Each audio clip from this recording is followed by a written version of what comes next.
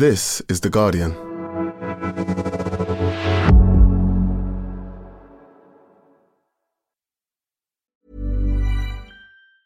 Hey, I'm Ryan Reynolds. Recently, I asked Mint Mobile's legal team if big wireless companies are allowed to raise prices due to inflation.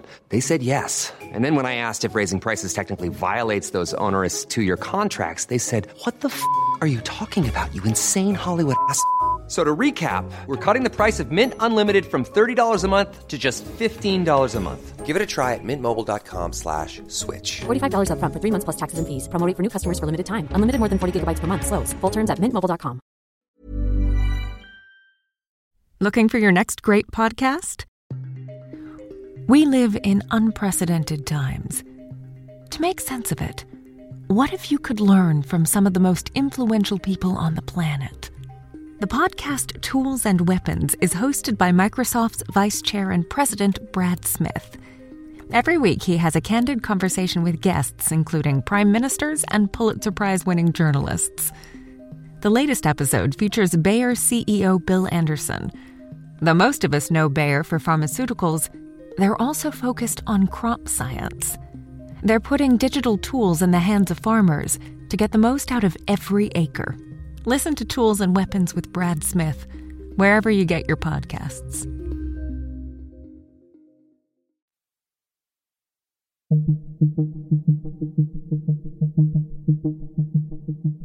This year, the world continued to battle COVID-19. But in November, all eyes and ears turned to another event.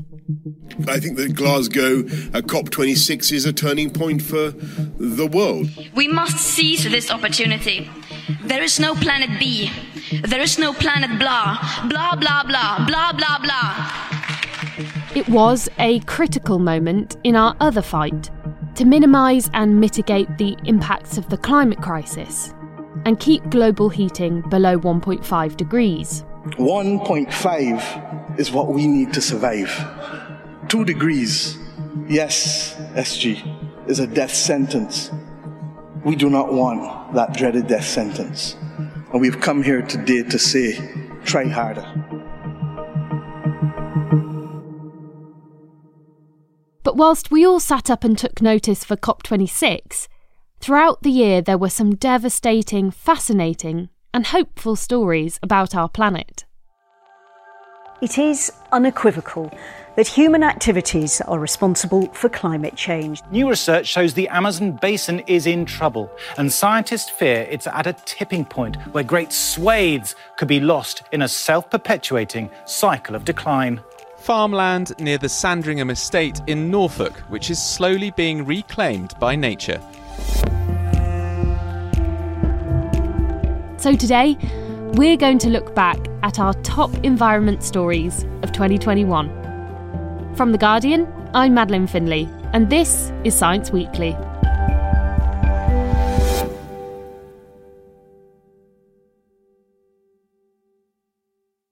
To take a look back at some of the environment stories of the past 12 months, I got Guardian Environment Editor Damien Carrington and biodiversity reporter Phoebe Weston on the line. Damien, Phoebe, thank you so much for joining me. And Damien, as the Guardian's environment editor, I wanted to start with a subject that you've covered a lot in the last year, which is pollution. And there's so much to get into here. First, let's go back to one of your earliest stories on this, which will be coming back on the agenda over the next few months. Domestic wood burning, something that's now been proved to be pretty bad, right?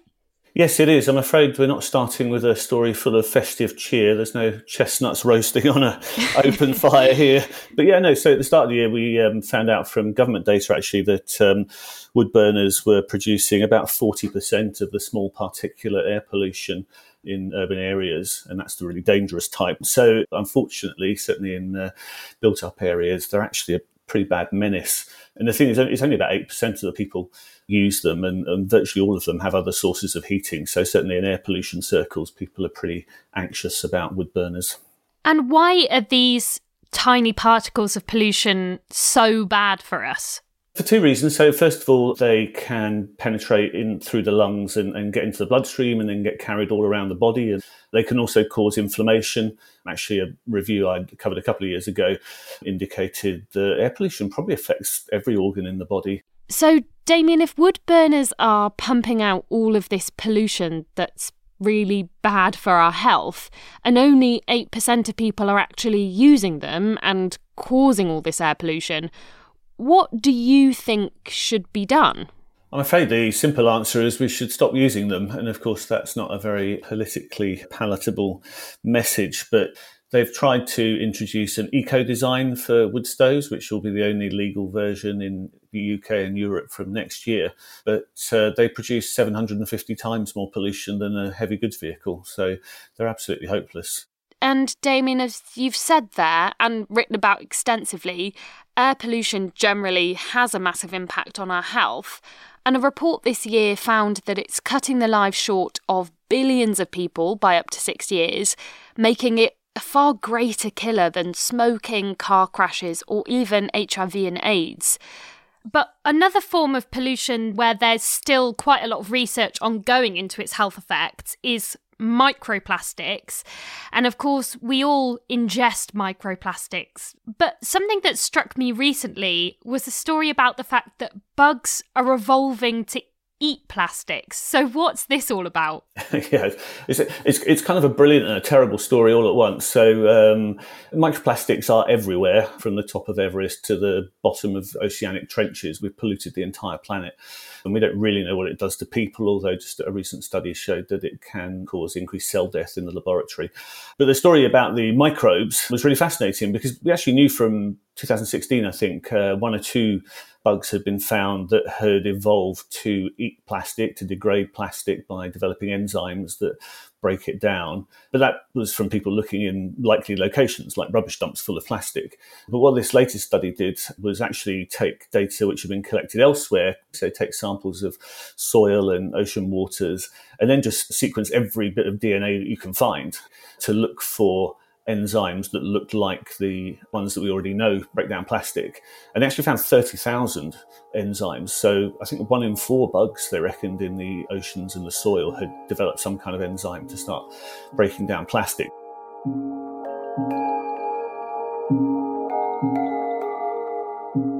It's really fascinating. I mean, it shows that nature always comes up with a solution first. But as you said, it demonstrates quite the size of the impact that we're having on our planet.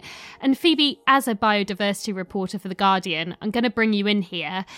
As well as some evolution, we have unfortunately seen a lot of declines as well of our biodiversity this year.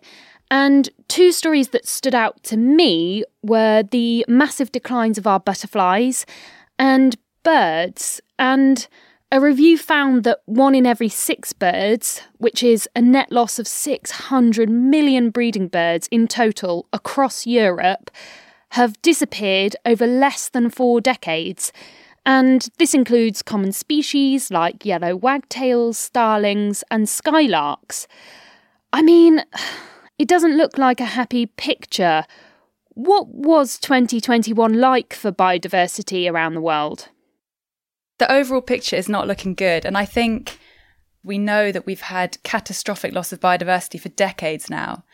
And we're reading similar stories that we had in the year before and the year previous to that. And the research keeps saying the same thing. And that example that you pulled out was a really shocking study about birds, and particularly species that have been really common and we're used to seeing. We're not really seeing as much anymore. But birds is just one fragment of this huge, complicated picture of life on Earth. And I think if you think about each of these studies as looking at species as kind of threads in a giant web, and we're essentially cutting each of these threads. And there's a point at which the web starts to fall apart, and that's happening. And we're seeing that with ecosystems across the world. And this loss of biodiversity that you've described can ripple outwards, which is why there are now lots of projects trying to rewild places and basically bring back local flora and fauna. And one of the stories that I really enjoyed on this, Phoebe, was about a man and some hedgerows. What was all this about? Yeah, so it's this guy called Rob Walton who was on a car journey about 10 years ago with a friend, and his friend made a bet to him to see if he could count every species living in his hedge outside his house in Devon. And he found 2,000 species in 85 metres of hedge. And lots of these are insect species, but hedgerows in the UK are a fantastic source of life. And the UK's Committee on Climate Change has suggested that the hedgerow network should be extended by 40% as part of the UK's 2050 net zero target. Right, so these hedgerows are not only good for biodiversity, but could obviously be a big help in drawing down carbon dioxide from the atmosphere as well. And hedgerows are at one end of the scale. At the other is a rewilding project that you covered, Damien, that I'm so excited about, which is a plan to bring back bison to the fields of Kent. Tell me what that is about. Yeah, it's absolutely brilliant. So there haven't been wild bison roaming Britain for many thousands of years, but there's a £1 million project to start them back into the environment in Kent, near Canterbury. They're going to start with 4 bison in spring next year. So, I mean, it's exciting in its own right because European bison are the biggest land animal in Europe. They were extinct in the wild a century ago. Only a few zoo specimens meant that it survived. But also they're amazing ecosystem engineers, and they shape and create nice ecosystems and habitats around them. And they are enormous, and a bull can weigh a ton. So that does sound a bit scary, but I'm assured by the rangers that they're gentle giants. Just 2 days after the IPCC called climate change a code red for humanity, Europe has recorded, if confirmed, its highest ever temperature. 48.8 degrees Celsius has been recorded in Sicily. They watch as if in fear things could get worse in Germany. And the rising waters where the Rhine and Mosel rivers meet in Koblenz offer no reassurance.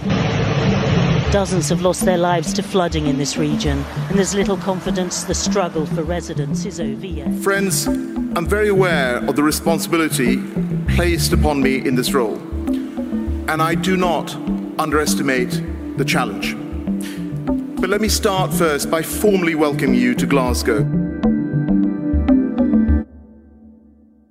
Phoebe, Damien, we'd be remiss not to talk about the biggest environment story of the year, which was COP26, the UN conference on climate change in Glasgow. I was there, you were both there, and it was a really huge moment for focusing minds on the climate crisis. And Damien, there were so many big stories around this, but I'd like to talk to you about some of the things that we saw in the run-up to COP26, which really showed us the imminent and huge impact the climate crisis is having. One of which, of course, was the stark warning we got from the IPCC climate report in August. What did they find? Yeah, it was pretty startling and stark. So the Intergovernmental Panel on Climate Change have been producing reports for about 30 years. It's a collaboration of all the world's scientists. But their latest report came out in August, and the first 3 words were, "It is unequivocal." And so that what they meant, it's unequivocal that humans were causing climate change. It was unequivocal that it was the climate crisis is affecting every single part of the planet. And they were also very sure that if it continues, then we'll get really catastrophic impacts all around the world. There may have been stark warnings about catastrophic scenarios in the future, but Phoebe, some of these are already starting to play out already, aren't they? Yeah, I think people are aware that the climate crisis is getting closer to home. Damien refers to it as a slow motion catastrophe. Perhaps in the past it seemed like something that's going to happen in the future, but now it's very much here.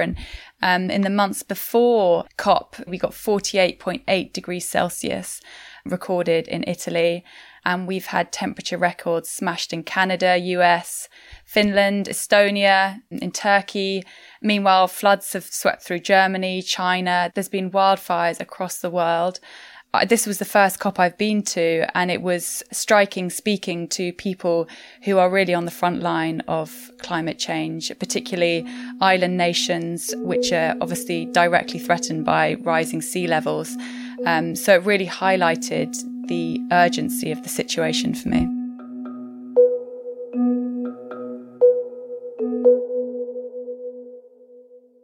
So it's clear that the climate crisis is here already, and we are aiming, of course, for that 1.5 degrees limit on warming. But this year there were a couple of stories that suggested we may already be reaching some kind of tipping point in a lot of cases. And one of these was the stability and the loss of that stability over the last century of the Gulf Stream, which is an important part of our global current system and would have major impacts on our weather systems around the world. But the other was about the Amazon rainforest and it sliding from a carbon sink into a carbon source. Damien, explain to me, what does that mean? What it means is, in brief, is that we're in big trouble. These amazing scientists actually had spent years flying small planes over the Amazon, which is the size of Western Europe. It's absolutely enormous, collecting atmospheric samples. And what they discovered this year is that the Amazon, which like other rainforests was our friend, an enormous help in sucking CO2 out of the air, was actually now emitting 1 billion tonnes a year more than it was absorbing. And 1 billion tonnes is the annual emissions of Japan, which is the 5th biggest emitter in the world. So it's a lot of carbon. And so that was obviously, really worrying. And they found this really scary negative feedback whereby the more fires they had, which was a big part of the problem, and the more heating there was, the more drought there was, the more high temperatures there were, then the more the trees tended to die. So although we don't know if we're at that point yet, it doesn't bode well for the idea that the Amazon could tip over and into being a savanna rather than a rainforest, and therefore capturing much less carbon. I mean, it is really terrifying, Damien.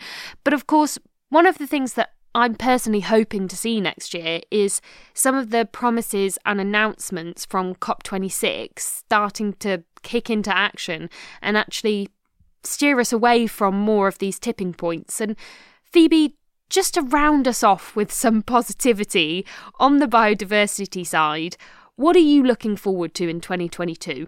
Yes, for people who are interested in biodiversity, we've got the Biodiversity COP. So this is COP15, which by my counting has now been delayed 4 times. And the idea is to get all countries together in the world to come up with agreements, with targets. We're going to set the next 10 years of targets to halt the loss of biodiversity around the world. And I'm excited about it because I think that biodiversity is increasingly getting the recognition it deserves. Science tells us that the biodiversity crisis is as serious as the climate crisis. So I'm hoping that we're going to come up with some really great, ambitious targets at COP15. Well, we'll be keeping our fingers crossed that COVID doesn't cancel it again. Phoebe, Damien, thank you so much. It's been great. Thanks for having us. Yeah, thank you very much for having us. Thank you. Now, you've heard from Phoebe and Damien how much of an impact the climate crisis is already having, from flooding to droughts. Which is why this year, The Guardian and Observer's annual charity appeal is aiming to raise money for charities focused on grassroots initiatives that are reaching those directly affected by the climate crisis. By donating, you can help people who have had their lives, homes, and whole communities devastated by the effects of our changing world. Donate today at theguardian.com/charity 2021. Thank you.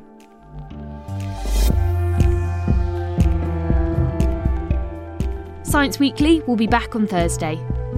Stay safe and see you then.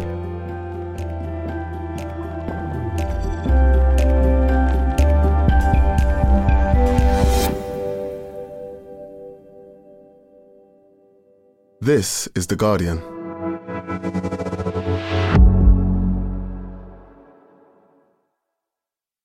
Looking for your next great podcast? We live in unprecedented times. To make sense of it, what if you could learn from some of the most influential people on the planet? The podcast Tools and Weapons is hosted by Microsoft's Vice Chair and President Brad Smith. Every week, he has a candid conversation with guests, including prime ministers and Pulitzer Prize-winning journalists. The latest episode features Bayer CEO Bill Anderson. Though most of us know Bayer for pharmaceuticals, they're also focused on crop science. They're putting digital tools in the hands of farmers to get the most out of every acre. Listen to Tools and Weapons with Brad Smith, wherever you get your podcasts.